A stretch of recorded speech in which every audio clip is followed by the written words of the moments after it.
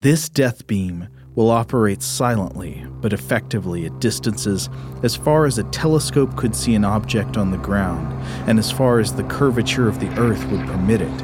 It will be invisible and will leave no marks behind it beyond its evidence of destruction. An army of 1 million dead annihilated in an instant would not reveal, even under the most powerful microscope, just what catastrophe had caused its destruction.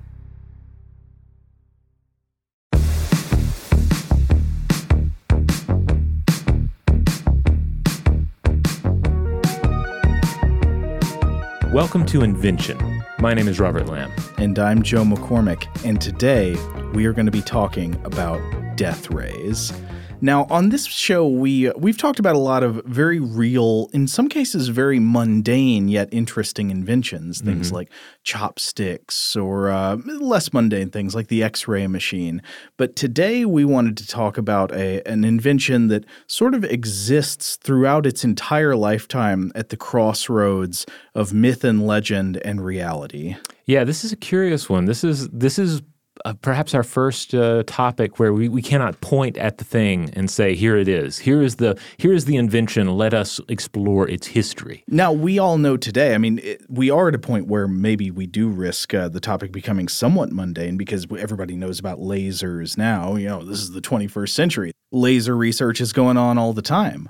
Mm-hmm. Yeah, and certainly as we'll explore a little bit, there have been large-scale military projects that have looked at the use of particle and beam and laser technology to inflict damage. But we have not reached the point of the classic sci-fi death ray. We haven't reached the point where a beam-based weapon is targeting a city or shooting an airplane out of the sky or being used in bank robberies by high-tech bandits, that sort of thing. At least not on a large scale. And Right. There might be some very good reasons for that. Not just that we don't have the technology to do it, but maybe because there are easier ways to accomplish the same goal. Right. But yeah, so we're going to be talking about death rays, and this turned out, I think, to be a much more interesting and culturally relevant topic than I would have expected.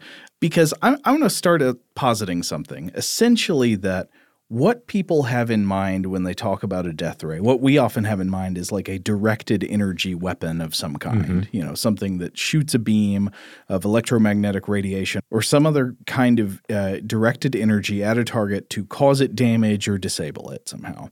I would posit that essentially this idea grows out of the concept of a magic wand.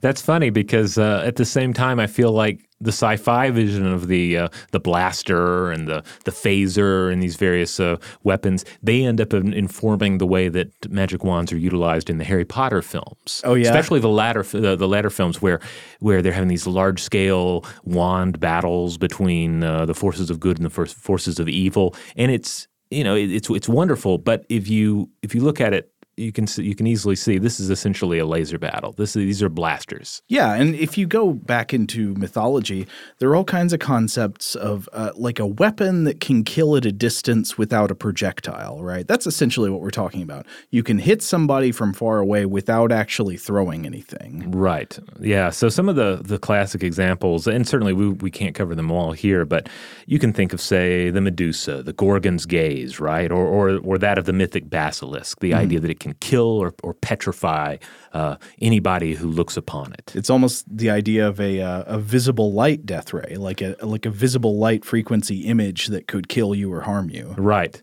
Of course, we always have to remember that the sun is the original death ray, right? It just Right. It usually works at a slower pace. But yeah, all these are they're getting into the idea of either a visible beam or very often unseen energy. Unseen death that is projected. Now, of course, fire-breathing monsters are common to all kinds of fiction, but I would almost say, could you say that actually a fire-breathing dragon is it's a more conventional projectile? Yeah. Because fire is it's a chemical reaction of matter. It's heated gas and stuff like that. So if you're breathing fire on something, that's sort of a kind of projectile. It was, even if it's not scientifically understood by ancient peoples, like fire is, it's such a part of human life, right? It's it's not this mysterious property that we see in these other myths we're discussing, and in the sci-fi vision of the blaster or the death ray. Now, in a recent episode of Stuff to Blow Your Mind, we devoted 2 episodes to the Ark of the Covenant and its alleged powers of destruction. Now, I can't remember, did anybody ever suggest that the Ark shot laser beams or death rays? Well, Steven Spielberg and George Lucas did, because I think that's where you get that. That's where I'm getting that. But certainly in some of the myths, as we just explored in that episode, something seems to be emitted by the Ark. And I don't think we ran across anybody saying that there were rays of death emitted from the Ark. But, you could make that argument, I guess. I think I recall that the main issues discussed in the legends that appear in the Bible are fire coming out of it at people, or it just inflicting medical misery on people with plagues of emerods and mice. Now, one of my favorite tales of some sort of a deadly beam actually comes to us from Irish mythology. I remember reading about this one as a kid and just being blown away by it. Well, tell me. Well, it's the story of the Fomorian king Balor. He had but a single eye in the center of his head.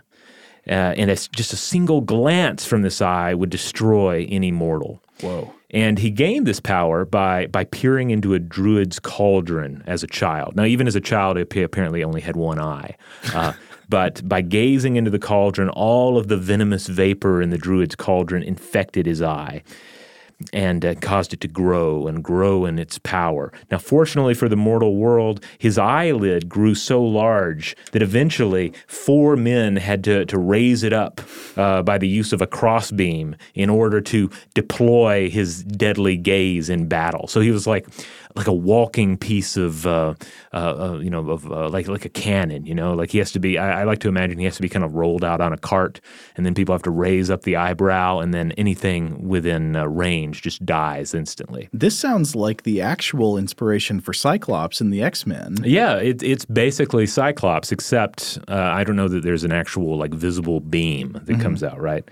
So there's a fabulous tale of how the hero Lug the Long-Handed, who actually is Balor. Love Lug the Long-Handed. Yeah, he's got long hands. He's actually Balor's own grandson, who's prophesied to one day slay his grandfather. Okay. So he has to go up against Balor, of course. It's fated. But he does so by, first of all, staying out of the eye's range until the eyelid becomes so wary that it just has to close. And then he moves in, and he waits till the split second when Balor's eye is open just enough for him to send a stone through with his slingshot, but not wide enough that the full awful power of the gaze is unleashed. And so he lets fly the stone from his slingshot, and he sends it through the eye, back through Balor's brain, out the back of his head, and such is the force of this slingshot missile that it then kills 27 warriors standing behind Balor. Going back to the Indiana Jones analogy, it's like when he uses that German pistol and it shoots through 4 Nazis. Exactly, yeah. It's the same scenario. So it kills Balor, takes out the eye, 27 soldiers lined up behind him. I thought you were going to say that Lug the Long-Handed was the first hero of mythology to defeat the monster by using the technology of pepper spray.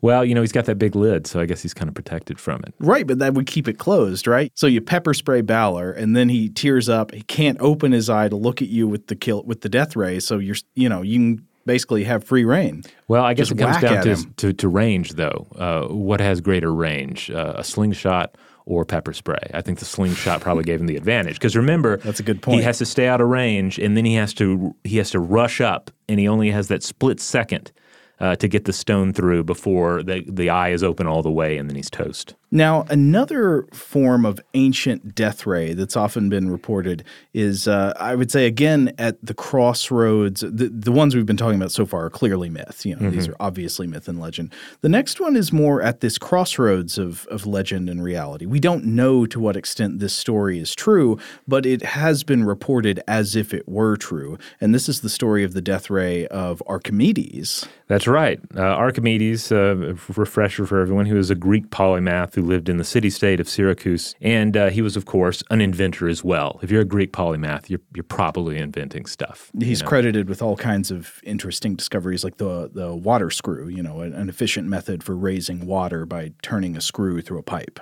Right. And then he's also credited with Archimedes' principle. This is from, for instance, on floating bodies from 2050. Any object wholly or partially immersed in a fluid is buoyed up by the force equal to the weight of the fluid displaced by the object. Yeah. The old story, of course, is that he was taking a bath, and then when he realizes what's happening, how he's displacing the water, he jumps out of the bath and yells what? Was it Eureka's Castle? Eureka! Yeah. That's where we get the word. Eureka. Does that phrase actually mean something? I'm sure it does. I've never actually looked into it. Oh, I just looked it up. It means I found it. That's a little disappointing. I always just think of Eureka Alerts, which is the website that distributes press releases on upcoming science papers. Yeah. Which perhaps Archimedes had access to somehow. That's the true miracle. Through his time machine? Through his time machine, he was able to access Eureka Alerts. And boy, was he ever breaking embargo on those releases, I tell you. By thousands of years. Yeah. So we know that Archimedes, he wrote on geometry and mathematics and these kind of principles. But let's talk about his supposed technological creations. Right. Yeah. So he lives in Syracuse, again the Greek city-state, and of course he was called upon to build weapons from time to time. So he designed catapults. He's said to have created the claw of Archimedes, which would allegedly grab warships out of the water and lift them up, kind of a war crane. I think this is also in dispute whether that actually happened. Right. Yeah. But if it did, it would essentially be like the claw machine at the arcade that grabs the stuffed animals, except he would be using it to grab ships during a siege. Yeah. But so we get to this idea of the death ray that Archimedes supposedly built. It's not, again, known whether he really built such a thing or even if it would have been possible with the materials and conditions that Archimedes would have been working with. But some ancient chroniclers report that during the siege of Syracuse, Archimedes burned enemy ships in the water, and that he did this with the use of some kind of glass or mirror. Yeah, this would have been 212 BCE, and the weird thing, of course, is that nobody was immediately writing about it, or at least those writings haven't survived. We mainly know about it from the likes of Galen writing about it 350 years afterwards. Mm-hmm. And there's absolutely no certainty that this is anything other than a story. It's often dismissed as myth, but numerous attempts have been made to produce this sort of result via mirrors. Yeah. Looking into the idea, well, could you do it? Could you get enough mirrors? Could you use them to redirect and focus the rays of the sun in with such intensity that you could set a ship ablaze? It would essentially be the magnifying glass on the ant effect. Right. Except it would use tons of polished metal implements or mirrors of some kind of reflective glass to shine the sunlight back onto a ship in a very focused way, maybe involving hundreds of these things. And there have been, like you said, a lot of attempts to try to do this. There was like a Mythbusters episode about it. And yeah, I think they tried it like 3 different times, and they failed to produce results. But other attempts have been more successful. Mm-hmm. There was a 2005 MIT experiment that used 127 mirrors to position an X on a wooden target ship, a ship that was, we should point out, was not in the water, but was just like setting out in a parking lot or something. It was a prop ship. Yeah. They found that they used 10 minutes to aim the mirrors, resulting in almost immediate smoke, and then via continuous adjustment of the mirrors to refine focus, they managed to produce smoke and fire. So they concluded that such a method was at least feasible. Now, there was an earlier experiment from 1973, a Greek experiment that used 70 different mirrors, each one about 5 by 3 feet. And they used them in the hands of soldiers to concentrate the beams of light to set a floating rowboat ablaze. This opposed to a stationary test boat, as in that MIT experiment. And this, of course, is key because you'd have to concentrate. You have to concentrate your sunlight on that object, and even during calm weather, a ship is going to be bobbing. Now, another thing is to consider the distance of a ship that's going to be bobbing in the water, because the farther away it is, the harder it's going to be to focus all your mirrors in the same place. I mean, imagine like trying to use a huge magnifying glass on an ant from like hundreds of feet away. Yeah. Now, in the writings about Archimedes' death ray, generally they were attributed to being within bow and arrow range. Mm-hmm. And in ancient Greece, that would be somewhere between 200 to 1,000 feet, or 60.96 to 304.8 meters. Now, if you think about that, then you might have to wonder, like, well, wait a minute. If they were trying to set ships on fire, why didn't they just, like, shoot flaming arrows? Yeah.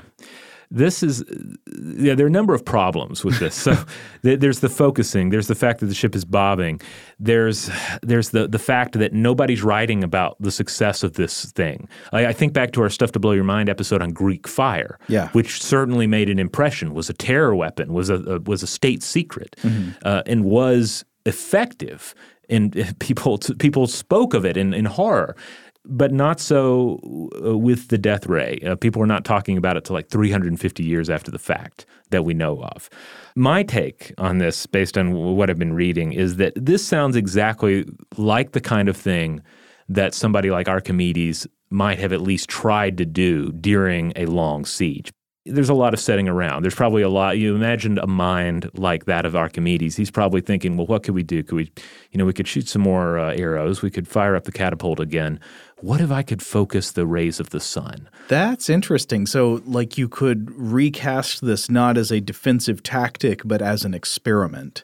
He had the opportunity to try it out, so why not try it? Right, and then during a siege, hopefully he does catch the enemy ships on fire. And I can imagine that the military would say, "Oh, sure, yeah, take as many soldiers as you want." They're just sitting around waiting for something to happen anyway. And if you can set the Roman ships on fire, go for it. I guess if this did happen in any form at all, we don't know how many attempts it took for it to be successful. Right. Maybe it was a situation where, hey, produced a little smoke and then they figured it out. Maybe they actually caught a ship on fire. But again, it seems like if it had really been effective, it would have become a standard weapon of war, and it did not. Yeah. And now this concept is basically in the ballpark of what is actually meant when people talk about modern technological visions of death rays, right? It's some kind of beam or directed energy weapon that causes physical damage or disables machines at a distance. Now, machines can't die, though, so why are we still calling it a death ray? It just sounds sexier than machine malfunction ray. I want to be very clear. I did not decide to call these things death rays. Death ray is a term of art in the death ray industry and the death ray marketing industry. And you will find all throughout history that these items are, in fact, marketed in the press as death rays. So don't put that on me. All right, well, let's get into the death rays. We've talked about what came before. We've talked about the myth and at least half mythological stories of early death rays, certainly laying the groundwork for the idea. But at what point then do we see something new in the pursuit of the death ray? Well, one way of asking that question is, where does the desire for a death ray come from? So we're going to be discussing how newspaper articles and con artists and inventors were constantly gabbing about death rays from, say, the late 1800s until World War II, roughly. Right. Especially at the period between the two world wars, like the 1920s and 30s. That was like death ray fever hot zone. But didn't we already have enough guns and bombs and weapons to satisfy us? There were plenty of means available to cause destruction, to destroy people and vehicles. Why were people so obsessed with this idea of a death ray?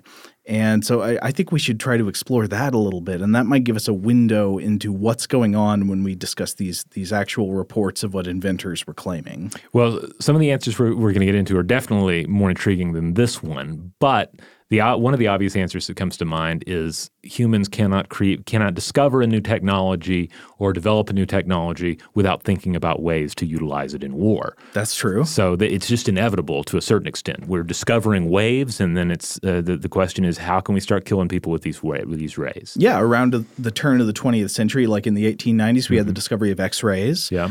People were discovering all different kinds of ways for energy to propagate wirelessly across distance.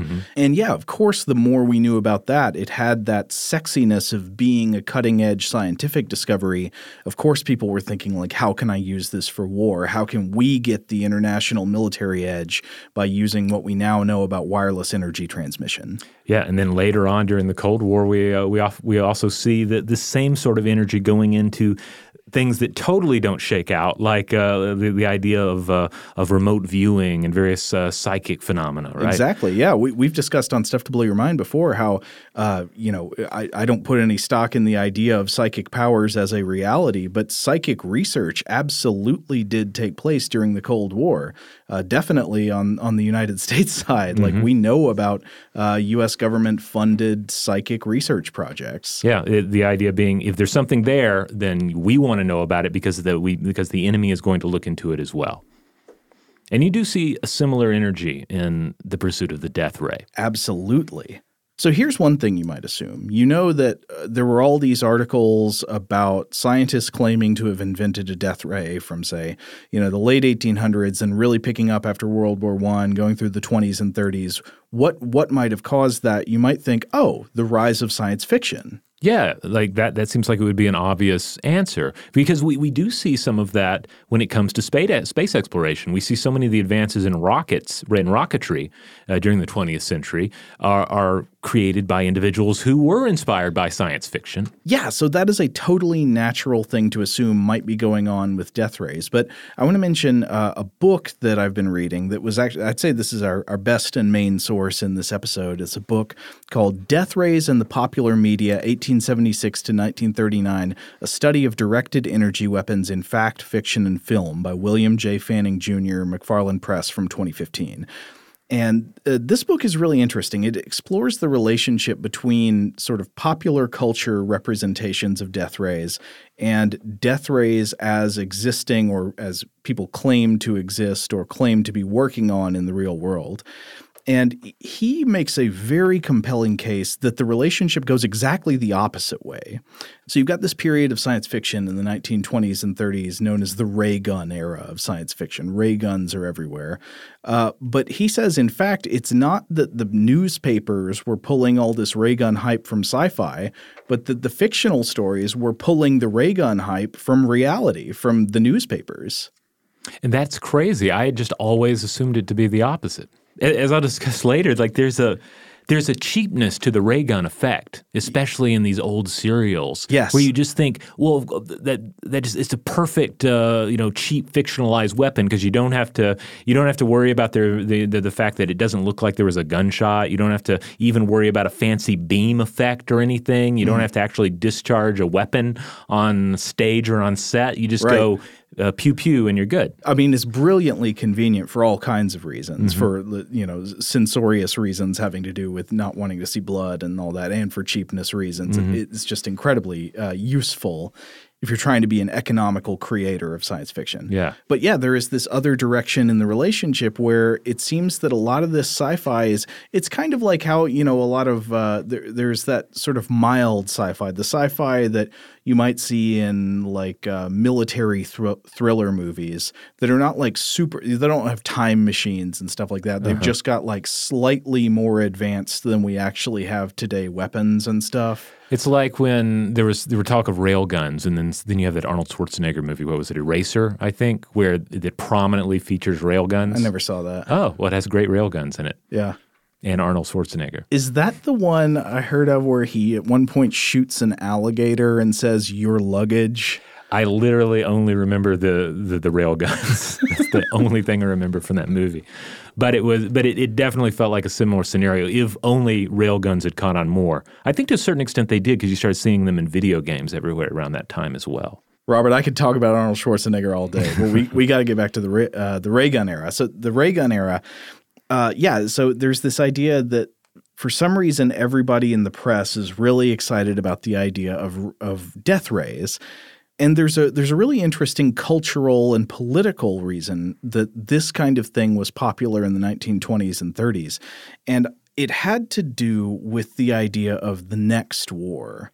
Now, we've explored many times how there was a way in which the First World War was a kind of new and unique terror. There had always been horrible wars, and war always kills, war is always awful. But the First World War, mainly I think for technological reasons, was shocking in the kind of terror it presented. That's right. It was a war in which we had these dehumanizing machines. We had these terrifying chemicals, these chemical agents that were deployed.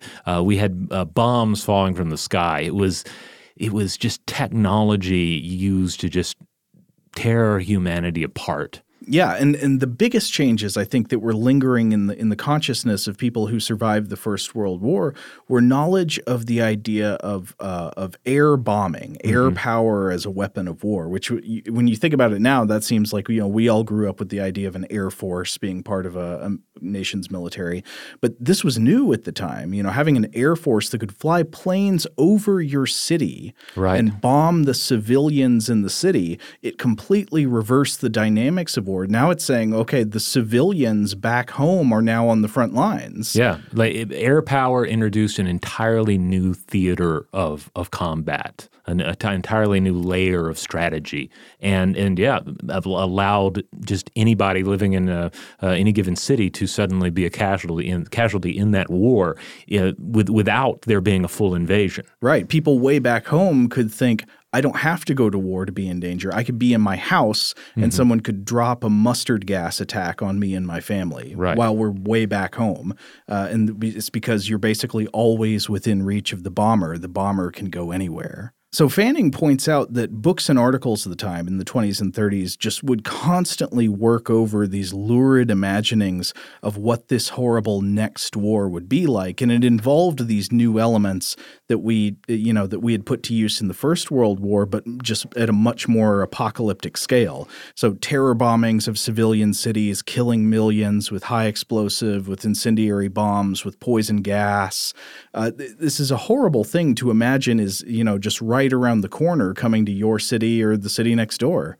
Yeah, I remember seeing an old holiday cartoon, actually, that depicted talking animals picking up after the last two soldiers shoot each other in this great war, this next war, like this, it's like an apocalyptic trench landscape with two gas-masked individuals.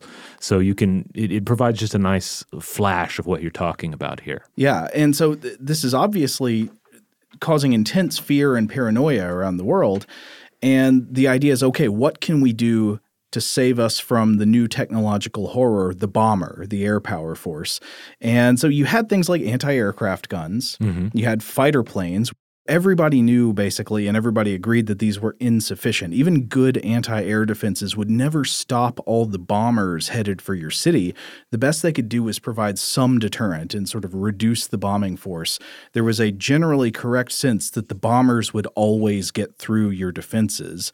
And most military authorities realized that there was no total defense against air power, and that the only real defense was the threat of retaliation from the air power of your own. Like, the best way to protect your cities from bombing was to just say, well, if you bomb us, we'll bomb you. Like, I feel like one of the only way to perhaps imagine the scenario is to think about the fact that we have that if a foreign force were to show up in orbit over Earth, we would have no defense against them dropping things upon us. And I mean literally dropping just heavy objects that would do tremendous damage just by virtue of their orbital superiority. Yeah.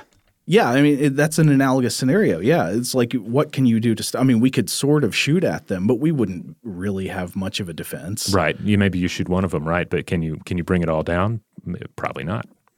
And likewise, you're dealing with multiple bombers.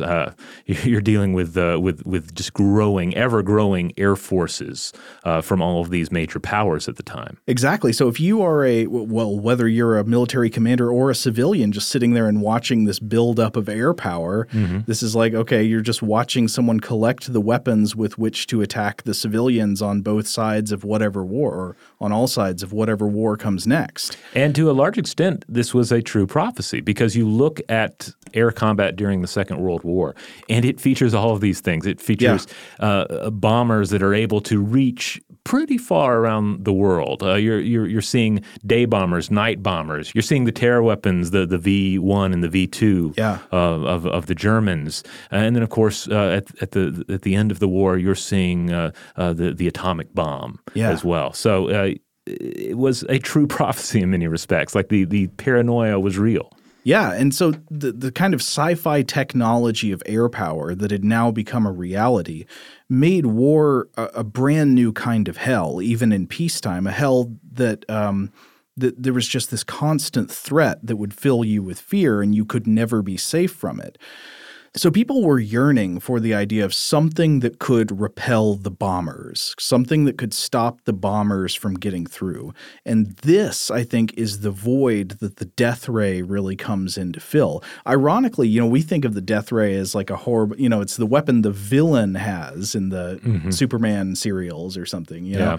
But actually, more often, the death ray was imagined as a sort of savior, a hero weapon, a hero defensive weapon that would be the only thing that you could use to stop the bombers from reaching you. And this was how it was often sold by the scientists who were claiming to be working on them or claiming to have invented them.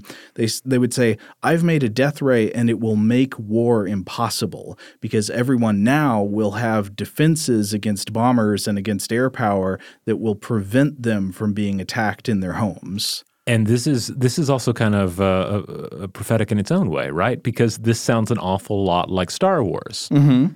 You mean not the Star Wars the movie, but the Strategic Defense Initiative? Yes, the idea that you could build a network that would 100% protect your nation against incoming intercontinental ballistic missiles. Fanning quotes one newspaper that characterized one of the many hyped claims of an invented death ray as the flaming sword from Genesis. Oh, wow. That's so good. But given all of this context, like the fear that is brought on, the quite legitimate fear of air power, of bombing, of chemical weapons and all that, you can suddenly see why the death ray wasn't just a kind of aesthetic curiosity having to do with like science fiction, that it was a thing that people felt they desperately needed in reality. We've got to have a way to save us from the ravages of enemy air power should the next war break out. Or to prevent the next war from breaking out in the first place. I mean, to go back to the flaming sword thing, it's positioning it as divine intervention. Yeah.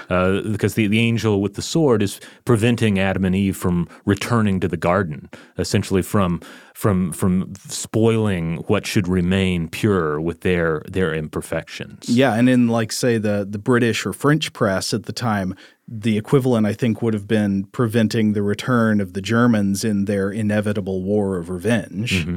And those fears would prove correct. Yeah. Well, maybe we should take a break, and then when we come back, we can discuss specific claims from people who said in one way or another at one time or another that they had made a death ray.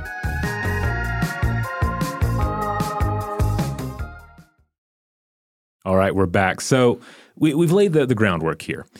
There was a desire for the death ray as this kind of holy technological protection. The flaming sword that would prevent the terror devil of air power from reaching your cities. Right. And again, think back to our episode on X-rays. There are all these discoveries that are taking place about various rays, about these previously undetectable properties of the world that can be exploited technologically to do amazing things. Yes. So if you could only create this invisible flaming sword out of the holy power of the cutting edge of technology and science to shoot down those enemy bombers and sort of like build a great energy wall around your civilization to keep it safe from all harm, wouldn't you want to do that? Yeah. And so we see various individuals developing or attempting to develop, or claiming to have developed or to be developing some sort of death ray technology. One great example that goes way back before any of these concerns about bombers or whatever,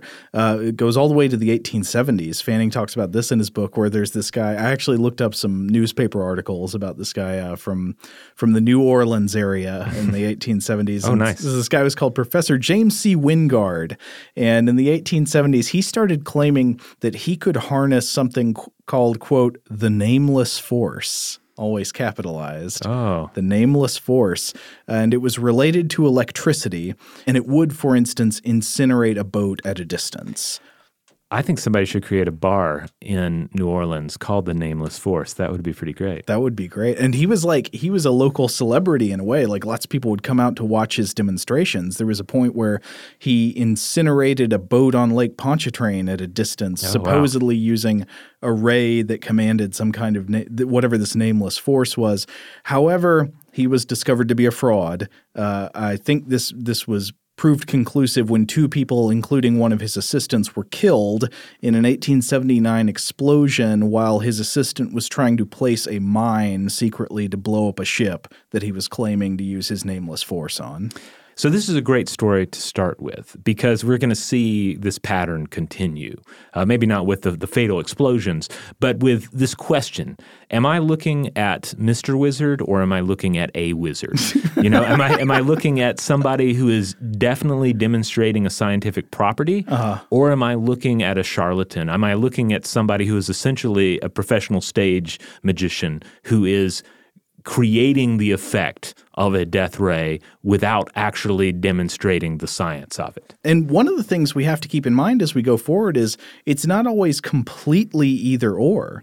I think we're going to look at a couple people today who it seems are some mix of real scientist, real inventor creating real inventions, and also hoaxer and charlatan. Like the same person could be both at different times. Right. And I mean, to give some of the charlatans credit, I guess it certainly does take a certain amount of skill, to say nothing of nerve, to pull these kind of stunts, to make these claims, and then to do what is necessary to create the effect, even if it involves trickery. I mean, what's the difference between a stage magician and like a cult leader and a fraud? It's just like what they call their show. Right.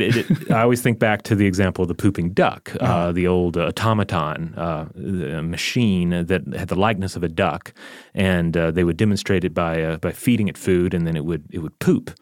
And the idea was that the mechanical duck is digesting. It wasn't digesting, as it turns out. Food just went in one end, and some duck poop came out the other end. There was no connection between the two. Right. But still, it involves a certain amount of technological skill to create a duck that appears to be pooping like that. Solid trickery is a skill. But anyway, Robert, do you want to tell me about the story of one Giulio Ulivi? Yes, Ulivi is a wonderful story, and Fanning goes into this story in depth.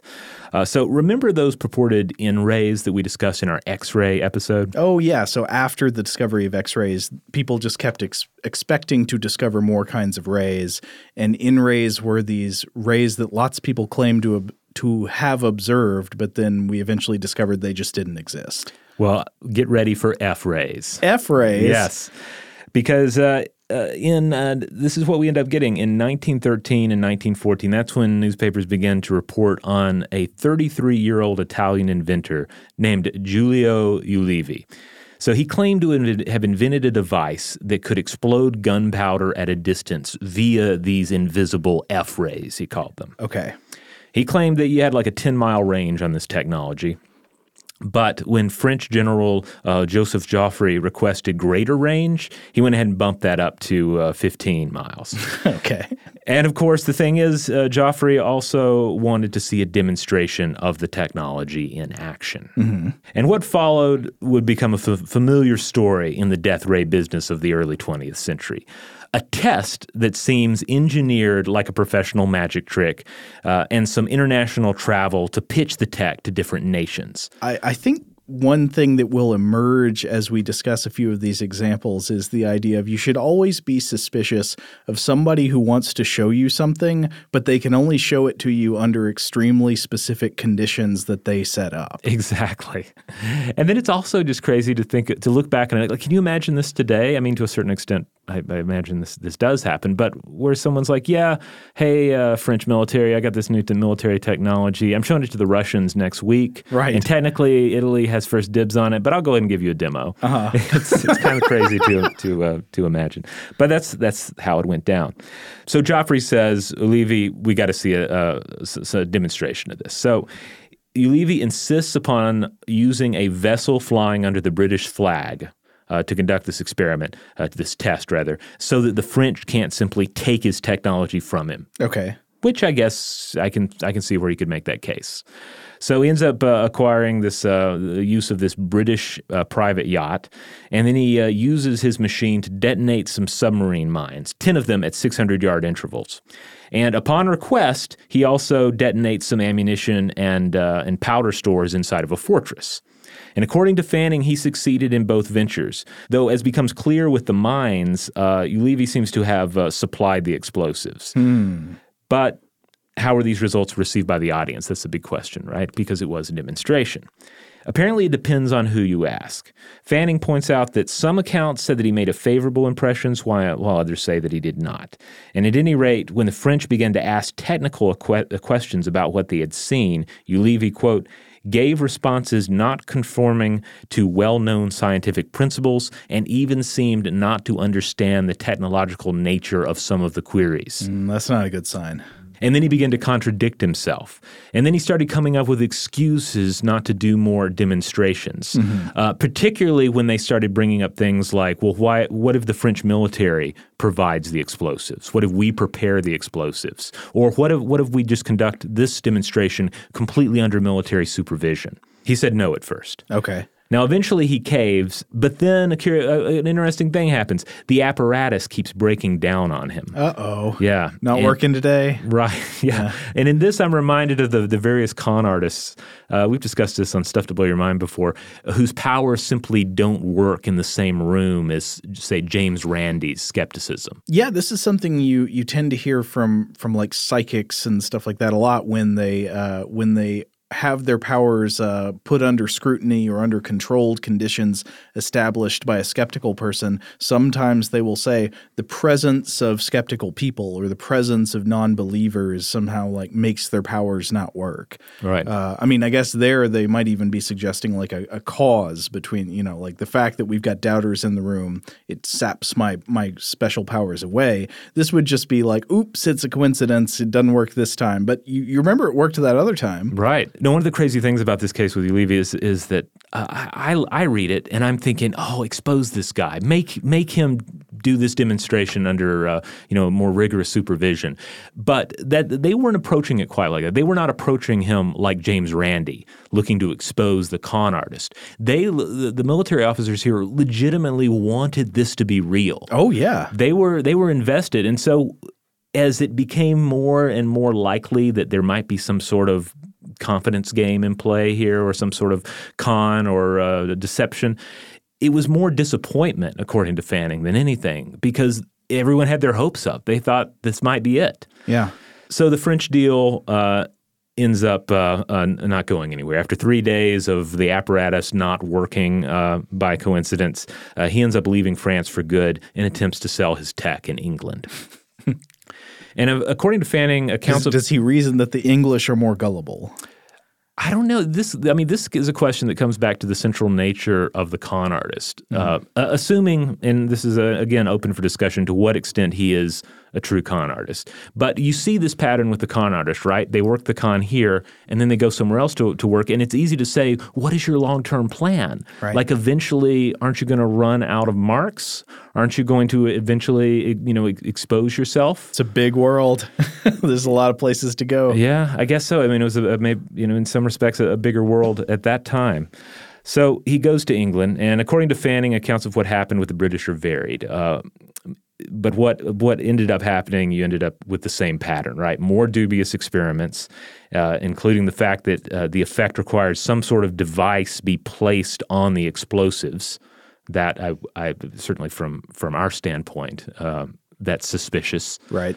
And it was unclear if the British later even used his supposed F-rays and technology in one of the attributed experiments involving offshore detonations. But it sounds like the remote detonation of a mine was accomplished. At any rate, Ulivi didn't hook the British and eventually returned home to Italy. Okay. And there, the Italian government, they set him up in Florence, and he continued to impress many people with his experiments and continued to insist on total control over those experiments. And so he also continued to garner criticism during this time because even though there were plenty of people that were saying, I think this is the real deal, I think he's onto something, look at these tremendous demonstrations, others were saying, I don't know, he controls all the experiments. Making a lot of excuses. A lot of excuses. I think he might be a con artist. I think he might be, I think maybe this is all made up. There's some sort of trickery involved here. More excuses are made to avoid tests that he can't control himself. And there's even this situation where a seismologist by the name of Padre Guido Alfani comes and says, hey, look, let's just do a simple demonstration here. I'll just set up some explosives, some gunpowder, and it's 3 meters away. Use your device to set it off, and it'll be observed, it'll be controlled. This is a situation where Alfani wanted to believe. He thought that Ulivi was onto something, and he said, "Let's just get rid of the criticism. Let's just go ahead and prove it. What are you doing? Let's just prove it." There's one great part of the story where it seems like he tried to leverage his potential military contracts into a marriage to a daughter of a military official. Yeah. He ended up eloping with the daughter of Italian Navy Admiral Pietro Fornari. Oh, and the daughter, her name was Maria, and he renamed the F rays after her. They became the M rays. Oh, that's right. They do become the M rays later. Yes. So around this time as well, the New York Times ran a story that claimed that they had figured out the trick here, and that was that Ulivi was detonating sea mines by boring a hole in each mine and then stuffing sodium inside and then placing a small amount of wool, stuffing that into the opening. Oh, okay. So we all know what happens when you get like pure sodium wet. It ignites. Yeah. And if if that's touching gunpowder, then that's going to explode, right? So what he's done here, according to this New York Times article, was that he created a simple timer. So he messes with the mine, the explosive, whatever the thing is they're trying to detonate. Then you just kind of point your beam at it and fiddle around. Right, and there was fiddling. That's an important thing. He had to make adjustments to the beam, fine-tuning and also in order to find what he's trying to explode. So he has a general time frame in mind about how long it will take for the salt water to soak through and reach the sodium. That gives him that gives him a rough time frame, and then he can just fiddle with the controls until the explosion occurs. And sometimes it would take longer for him to find an explosive, this explosive rather than another. So you can imagine him there saying, "Well, I'm still looking for it, and then boom, I found it." Now that could be a good explanation, but Fanning doesn't seem satisfied that gets to everything, right? That's right. Fanning says that it doesn't explain some of the demos, such as that fortress demo, which again the French asked him to do. They said, "Hey, there's some explosives here, blow it up," and it apparently worked. Also, some of the torpedo detonations that he did later on.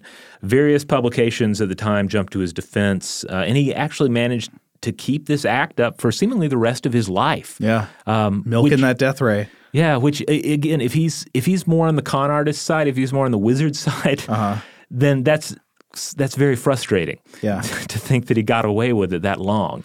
On the other hand, if he's got at least a little bit of Mr. Wizard in there, if he was on to something and just wasn't able to or willing to fully demonstrate it or develop it, then I don't know. Well, I mean, we always have to consider the possibility that whatever F-rays are, I mean, he may have had some technological apparatus that did something, but it didn't work maybe as well as he wanted it to or as well as he was advertising. Right. So, I mean, there's always the possibility that when somebody's using trickery of this kind, that it's a top-to-bottom total hoax, or maybe that they are just that they're amplifying what they would actually be able to do or making more consistent results by using tricks and lying to people. So perhaps he developed something that worked, say, 25% of the time. But then if you're doing a demonstration and trying to sell it and you don't have like a really firm moral compass, maybe you go ahead and rig the explosions just to ensure that the demo goes well. Yeah. You don't want this. You don't want it to be like one of these situations where you're unveiling your new operating system and you get the screen of death, right? Yeah, and remote detonation of explosives is not something that would have been like unthinkable at the time. In fact, the guy we're about to talk about also performed similar demonstrations of remote detonation of explosives, and though he later made claims of technology that seemed to not have much basis in fact or contain elements of hoaxing, you could probably remote blow up a mine in the 19-teens. That seems within cutting-edge inventor parameters then. Absolutely. So anyway, I guess this brings us to maybe the star of this episode, a guy named Harry Grindell Matthews. I have to say, every time I read his name, I read it in my mind as Grindelwald. Grindelwald. What is that? Is that like a Pokemon guy? No, he's an evil wizard in the Harry Potter universe. Okay. Yeah, that's right. Yeah. Our guy here, though, that we're talking about is probably a little more Gilderoy Lockhart, though. So Harry Grindell this will come back because Harry Grindell Matthews, he was born in the year 1880 in the village of Winterbourne, Gloucestershire, which is in southwest England, and apparently J.K. Rowling, the author of the Harry Potter books, lived in that same village for part of her childhood.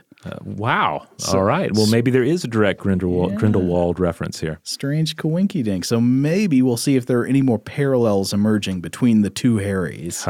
Anyway, Harry Grindell Matthews, he was an electrical engineer by training. He fought in South Africa in the Second Boer War at the turn of the 20th century. I think he was part of a constabulary unit. And after that, he devoted his life to inventing things, claiming to have invented things, and hyping those claimed inventions. So he has a bunch of supposed inventions credited to him. One of them is a radio telephone, which he claimed could transmit calls wirelessly between ground stations and airplanes, and you can immediately see the military relevance there. Absolutely. An ability to communicate with your bombers, your reconnaissance planes, etc. Yeah. So in 1912, he was actually invited to Buckingham Palace to demonstrate the invention for Queen Mary. Unfortunately, this appointment did not go so well. Some engineers present wanted to look inside his device, and he didn't like this, and he got mad and left. Okay. Suspicious, but inconclusive. He could just been very particular about his technology. Right. He also invented a certain method for producing talking motion pictures, basically a method for playing sound on film. And Grindell Matthews would later go on to show a sustained interest in working with film and TV. Yeah, if I remember correctly, the idea is he used this technology to interview Shackleton. Oh, Ernst Shackleton. Yeah, for was it Arctic or Antarctic expedition? Antarctic, the thing, not Frankenstein. That's a good distinction. Yeah. He also supposedly invented a light projector which could display images against the night sky or against a large surface like the side of a building. We'll come back to that later. And then in December 1915, while World War I was going on, Grindell Matthews performed a demonstration at a pond in London in front of an audience of British admirals and other officials. And this demonstration showed off remote control of some war-relevant machines, including remote control of a model boat, which he could steer around and shoot the gun of, and remote detonation of a mine. And strangely, at least to me, the reports from the time indicate that Grindell Matthews controlled his model boat and his explosives not by means of a radio antenna, but by aiming a searchlight at them to control a selenium element. And from all accounts I can find, it seems like this demonstration was actually a success. I can't tell any reason to think that this technology didn't actually work. Grindell Matthews was given a cash award of £25,000 of payment from the government, and he was promised more if he could develop a remote-controlled aerial torpedo, but he never did that. And there was a lot of overlap at this time between the concepts of like a ray weapon and simply the wireless remote control of machines. Like, I don't know if you noticed this in the reading, but sometimes these ideas seem to blur together at the time as if like a remote control car would be this like something in the same class as ray weapons. I thought that was kind of odd, but well, the idea of controlling something at a distance and or sending energy to a machine, Yeah. or to a target, either enough to power some sort of a machine or to detonate a bunch of gunpowder. Well, if you go and read these articles from the time about death rays, very often they mention they're like, okay, we could annihilate an army or shoot a whatever, but then they almost always mention or stop the engines of an airplane. Mm-hmm. That goes right back to the main motivation, like the kind of next war paranoia that's motivating these hopes for a death ray, the idea that they could stop bombers from reaching your cities. There's this overlap between it as a just direct destructive physical weapon and something that could exert a power or control mechanism from a distance, especially over engines and motors. And it also helps emphasize that despite the name, the death ray is not always expected to just kill, though maybe you could consider that as killing an engine or killing a machine. But anyway, Grendel Matthews received his greatest fame by far when, in 1923 and 1924, he started to announce his creation of a wireless means of beaming energy at a distance sufficient to take down aircraft. And this was the birth of the Grendel Matthews death ray. And I want to be clear again, that's not our retroactive appellation. That's what he called it, though he later claimed that he found the term inaccurate. But he authorized calling it that, as evidenced by a film that he had made to promote the device. Maybe we should take a break, and then when we come back, do a film review.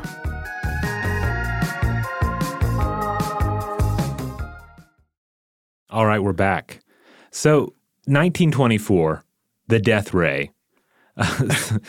Harry Grendel Matthews' own promotional film on his death ray called The Death Ray. We will include a link to the YouTube upload of this very film. Mm-hmm. It's definitely worth viewing because it is weird and hilarious. Yeah, it's directed by a guy named Gaston Courbet, who he was a French director, otherwise seems to have specialized in short sort of locale documentaries, such as A Run Round Godstone and Through Cheddar Gorge. But later he went on to make early science fiction pictures called things like The Fugitive Futurist, which is about a down-on-his-luck gambler who is approached by an inventor with a machine that can predict the future. Oh, I'm intrigued. It's a good sell. I think he essentially became known for being a director who could do like special effects, that he could do like trick photography. Which in retrospect makes this very suspicious as a film that is supposed to be demonstrating new technology. Yes. But The Death Ray, it bills itself as a nonfiction documentary, quote, a picturization of some of the present and future possibilities of a great scientific discovery. The funny thing about the YouTube riff of it that we were listening to anyway, it has just this delightful soundtrack. This is sort of typical old-timey silent movie music going on in the background. Yeah, it's the Steamboat Itchy piano music. Yeah, exactly. The film also, it's not shy about what it claims. Mm-hmm. Grendel Matthews quotes himself in it. There's this quote, "Within 15 years, the machine gun will only be found in museums." Why? Because, quote, "the Grendel Matthews death ray in the future may control the destiny of the world." Well, so how does the death ray work? You hope the film will show you. Instead, the film makes you wait. First, it tells you about Grendel Matthews' other inventions and achievements, like the light-controlled boat. Yeah, it reminds me a lot of promotional videos in that respect. It like really drives home how brilliant this guy is with frequent shots. I think it's the same shot because, it's expensive to shoot, right? Especially at the time. It's a shot of Grendel Matthews at his desk, like sort of pretending to write something. Pretending to work, yeah. And then stopping as if an idea has seized him and he stares off into the middle distance to think about it. There's another part where, that part is great. And then it goes to Grendel Matthews getting on a plane to come to France to make the film that you're currently watching. And it tells you that's what you're seeing. And I think all movies should have this. Like, the next Avengers movie should start with the producer getting on a plane to go have a meeting to make the movie you're about to see. There's also, of course, the key to this is the first scene where they're actually going to demonstrate this technology. Yes. So they get to his lab, HGM in his lab, with a bunch of assistants showing the death ray at work. And this scene is wonderful because first you see two men that are sort of, messing around with the death ray, getting ready to use it. And then two other guys just come strolling into the room in front of the death ray. That's right. Yeah, they're just straight down range of it. Yeah. No safety protocols at all, which I guess wouldn't be that unbelievable at the time. Yeah. But still, it's kind of hilarious in this film. Well, he did later claim that he had been injured by his own inventions. He claimed to have lost sight in one eye by doing experiments with the death ray. But as we discussed we discussed a similar real cases of injuries occurring in X-ray with X-ray technology. Yeah. So it's very believable that he could have. Yes, he could have hurt himself messing around with technology that he understood or even halfway understood, but he could have also just been inspired by these tales of real scientists suffering, radiation-related injuries. Mm-hmm. So after that, there are two main demonstrations. They use the ray to remotely illuminate an electric light. Mm-hmm. Then they use the ray to blow up a pile of gunpowder at a distance. But how does it work? The most the movie tells you is, quote, the general principle of the death ray is that the object is first located by the electrical beam, which forms a path through which the controlled electrical energy is transmitted. Doesn't get much more specific than that. And then they take it outside, and they just shows them sort of working it outside, and it flashes a few title cards at you with a little more, some vague language about electricity. Yeah, and how it's like porcelain housing, and they have this sort of larger scale, sort of anti-aircraft looking version of it. Yeah, and then it ends with what? It immediately cuts to like a burning city or burning buildings. Yeah, as if he has just demonstrated its awful force. By taking out, say, an entire factory or something. Yes, it looks as if they're implying that he has demonstrated the use of the death ray on a city in France. It seems to suggest that. It isn't clear. Also, I think it's funny that the film, it repeats this special phrase, both words capitalized, illuminate or burn. And they're capitalized and italicized. So it looks like this was supposed to become the trademark slogan of the death ray, where, you'd see the ad for it in Look magazine, and it's like 11 herbs and spices or Taste the Rainbow, illuminate or burn. Well, I guess it does get to the fact that any new technology is going to be able to you're going to be able to illuminate or burn with it, right? You're going to be able to hurt and use it as an instrument of war or do something beneficial, right? Yeah, that's true. Maybe she's born with it. Maybe it's death ray. I guess this is kind of a tangent, but the film here makes me think in an even broader way about terrifying, unfamiliar technologies of war in the 1920s and 30s, not just the apocalyptic new technological threat of aerial bombing, but of information warfare. Because a film like this could easily be used as a form of high-tech propaganda at the time. Oh, yeah. It reeks of propaganda. It's just personal propaganda. Yes. At a time when people – I don't know, honestly – how wary and how savvy people were about what they were watching in films at the time. But I wonder if this was at a time when people were not used to films and were not used to special effects and were not used to being skeptical about the potentially misleading powers of editing. If that is the case, if people were less skeptical about that kind of thing back then, would an audience necessarily understand that a film was tricking them if it just showed them a thing looking like a ray gun and then immediately cut to footage of a city on fire? Or would you be more sort of naturally, gullibly just led to believe that must be what the ray gun did? I would love to explore this particular topic in more detail when we could come back and discuss the invention of the motion picture. Yes. Because I think about this a lot watching films with my son, who's 6, and certainly at an age where he understands the complexity of things a lot more. But at the same time, there's so much about filmmaking he doesn't know. There's a way of watching a film as a child that you just can't do when you're older, when you know how movies are made, The gate is wide open. Yeah. You just accept it. He can watch a film with the level of immersion that is so very rare that for me as an adult. I have to just be totally blown away or sucked in by a film to lose myself and forget that I'm watching a film. But for him, that's more like the default.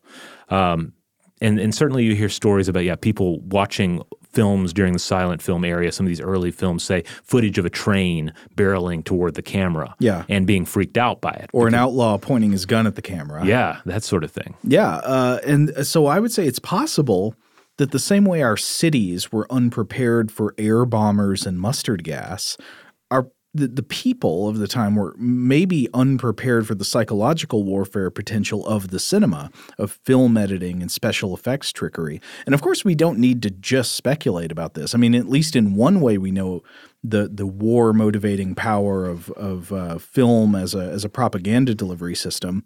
And think about the use of cinema in Germany as a weapon to seed and cultivate the prejudices of the people, like spreading anti-Semitism, spreading other forms of racism, promoting this sense of authoritarian patriotism. And you can easily see how like the emerging art and technology of film could be a powerful weapon also of deterrence against a potential enemy. If you're showing your enemies a film that is supposedly showing off some weapon you have, but using movie magic to create the illusion that your military technology is unstoppable and that it might be useless to fight against you. In fact, you know what? This reminds me of mentioning psychic research again, like the idea of that Russian video from, I guess it was the 60s or the 70s, I don't quite recall, of the girl who could like stop a frog's heart with her mind, supposedly. Oh, yes. And the question is, so the Russian state TV at the time produced this video. And the question is, were they producing a video that they thought was of a real psychic power that they could use for warfare? Or was it an intentional hoax designed to trick the Russian people into thinking their government had this power? Or was it a hoax designed to trick their enemies abroad into thinking they had this power and thus to, become scared and waste resources studying psychic research on their own?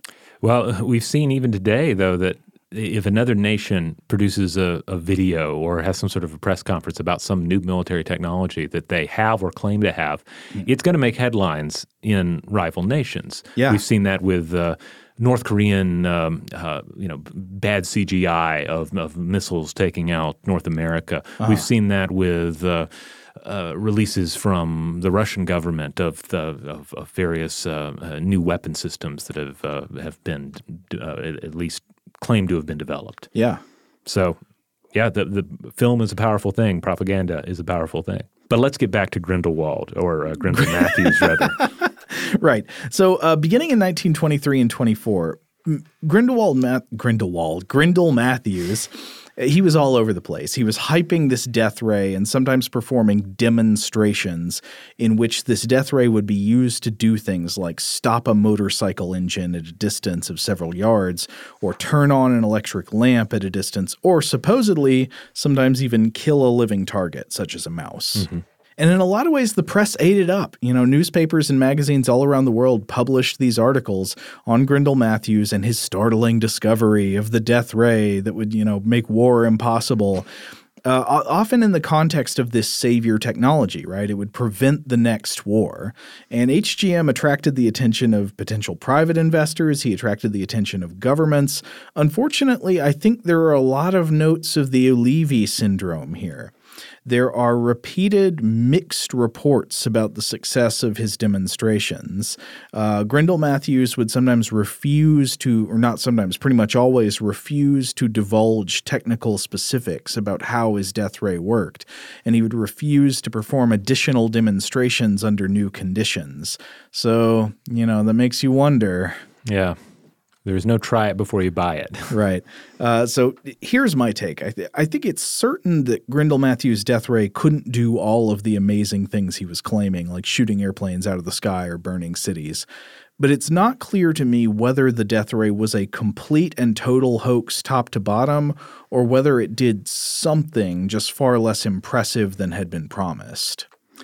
And one does have to wonder, getting back to that idea that it's not necessarily just wizard or Mr. Wizard. It's not necessarily scientist or con artist. Yeah. But there being room for this middle area. Yeah. And I keep thinking, as we've been recording this, I keep thinking about the fact that there is a world war going on in the background of all this, and or the aftermath of a world war. Yeah, this would have been the aftermath. But but that's what everybody had in mind. So you have this tremendously traumatic experience that everyone has survived or barely survived that is informing this, and you have to it's easy to put yourselves in his shoes. Yeah. So I can't help but wonder to what extent that trauma affects him as well, if that's playing into his decision, or at least his the series of decisions that lead to this space between scientific endeavor and just a pure con job. Another way you can think about it is imagine the ways that people writing grant proposals for research projects very, very often overhype what they're going to discover, right? Right. This is, they're not necessarily lying. They're just offering a best case scenario for what their discovery could yield, Yeah. Like somebody working on studying, I don't know, the movements of snakes in water might say this could potentially, lead to the creation of new robots that could save lives. And you know what I mean? Oh, yeah. It's my favorite part of coming back to Eureka. It's one of my favorite part of any Eureka Alert press release is that you're going to get down to that part where they just speculate loosely on what this might do in the future. Right. And so it's not that they're lying, but they are trying to offer some enticing cherry to people with money who might be able to fund their research, which the people doing the research think is valuable for maybe all kinds of reasons. Yeah. Or the science writer who picks up on it and maybe they're bored with the release until you mention, hey, it could one day lead to talking robots or, curing the sick. Yeah, X, Y, or Z. And in many cases, maybe it could actually lead to something like that, but it's a small incremental step, and you've got to remind people of what the potential big picture is. You wonder if some people at the time were actually not creating death rays that could make war obsolete. They were actually creating something very modest, but they were thinking, okay, this is a step in the right direction. And in order to get the funding I need to keep working on this or to get it in the hands of people who could look at it and understand what's going on, I need to overhype it a little bit. Well, and not only that, I need to overhype it to help save the world. To come back to that idea that this would be the burning sword that would save the world from the next great war that would surely do us all in. Yeah. No, but then again, I want to be clear. I'm not saying I think we know that this is the case about Levy or Grindal Matthews or any of these guys. I mean, they might have been just complete thieves. I mean, right. We don't know. But if there really was anything to it, it seems like the most likely explanation, according to skeptical experts at the time, was that the ray created some kind of beam path through the air that would be a conductor for electricity. And so one explanation along these lines was that speaking to the New York Times, I think this was in 1924, a Dr. Alfred N. Goldsmith, an electrical engineering professor at the College of the City of New York and the chief radio broadcasting engineer of the Radio Corporation of America, he hypothesized that the death ray worked by shooting a beam of ultraviolet light, which was known at the time to ionize the air. And then in turn, that would create a tunnel of ionized air that would serve as a kind of wire for conducting electricity to the target. And this would essentially create a kind of artificial lightning.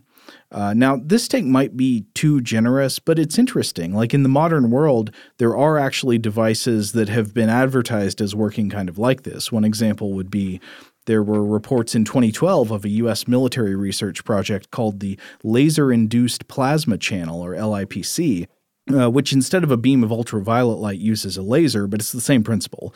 You send a laser pulse directed through the air, and that creates a channel of ionized air molecules, meaning the air molecules are stripped of their electrons, so they become a plasma. And this plasma conducts electricity very well, while the intact air particles all around it do not conduct electricity well, and they form an insulator. So you've got this tunnel of ionized gas created by the laser that can supposedly be used to conduct a bolt of electricity like lightning to a target, say a bunch of explosive ordnance. But the fact that this kind of research is purported to exist today should not make us conclude that Grindal Matthews could or did actually achieve something similar. And his flakiness and secretiveness about the device, especially coupled with that horrible movie, it all makes me suspicious, right? Yeah. But of course, we're not the only ones who are suspicious. We're not the only ones who were suspicious. No, there was a ton of skeptical Grindal Matthews backlash at the time, with publications like Scientific American basically mocking him and dismantling his claims, saying, what he was claiming was impossible. But then there were also a lot of people who championed this supposed invention. He got a ton of press coverage, and his claims did not just find a sympathetic ear with the press and much of the public. Some actual leaders, too, really took notice. Robert, can you do a Winston Churchill voice? I was actually listening to Winston Churchill earlier this morning, so maybe I can. Let's see. So in an April 1924 letter to one of his science advisors, quoted in Fanning's book, Winston Churchill wrote the following. I wish you would make inquiries about the man who is said to have discovered a ray which will kill at a certain distance.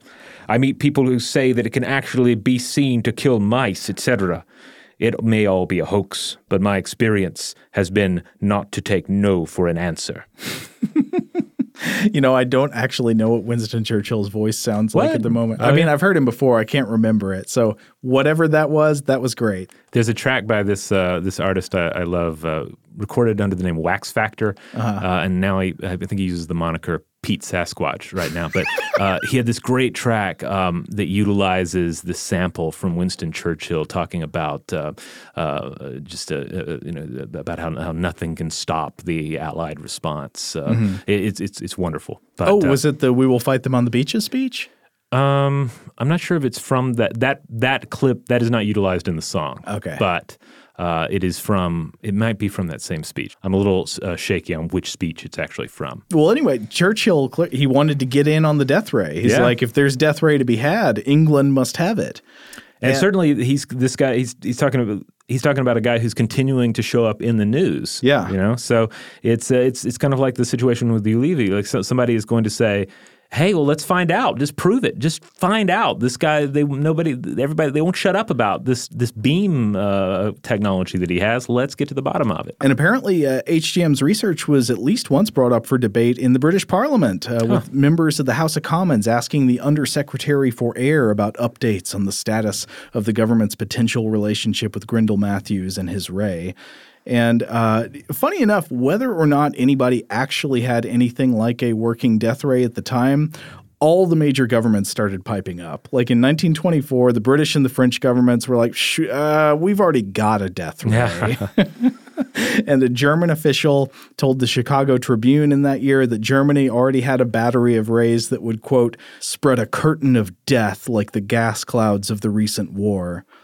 Such a cheery time. Yeah. And then soon after, Russia also said, they were like, we've got a death ray too. One story in an Australian newspaper featured claims of a Russian ray weapon that could be used to melt lead or light cigarettes. It just all depends on where you adjust the knob to, right? I guess so. But yeah, anyway, so the story of Grindal Matthews is interesting because we ultimately don't know. I mean, clearly he was promising things that he could not deliver. Mm-hmm. Like we said, we don't know if it's all hoax or just mostly hoax or partially hoax or what. But obviously his weapons were never put into use. They never became real death rays used by any of these the Allied forces. But he stayed in the press for, he kept showing up in articles by sympathetic journalists and stuff for years and years. And even by the time it became clear that nothing was going to really come of the death ray, he was still showing up. He was still inventing things or trying to find some spin on the technology and at least get his name out there. I was reading a 2009 Telegraph article titled "Neglected Edwardian Inventor Made 1920s Death Ray." And they pointed out that, Warner Brothers employed him briefly in America to develop his talking picture process. This is the one he used to film Ernest Shackleton in 1921. Mm-hmm. Worth noting and stressing that he was not the only or the first inventor to pull off this effect. I think at some point he may have claimed he was the first. Yes, I think it's claimed in that video, actually, among other things. We didn't even get into all the claims that are made in that short film. Oh, you mean in the death ray? Yeah, the death ray. Not really a video, but short film, yes.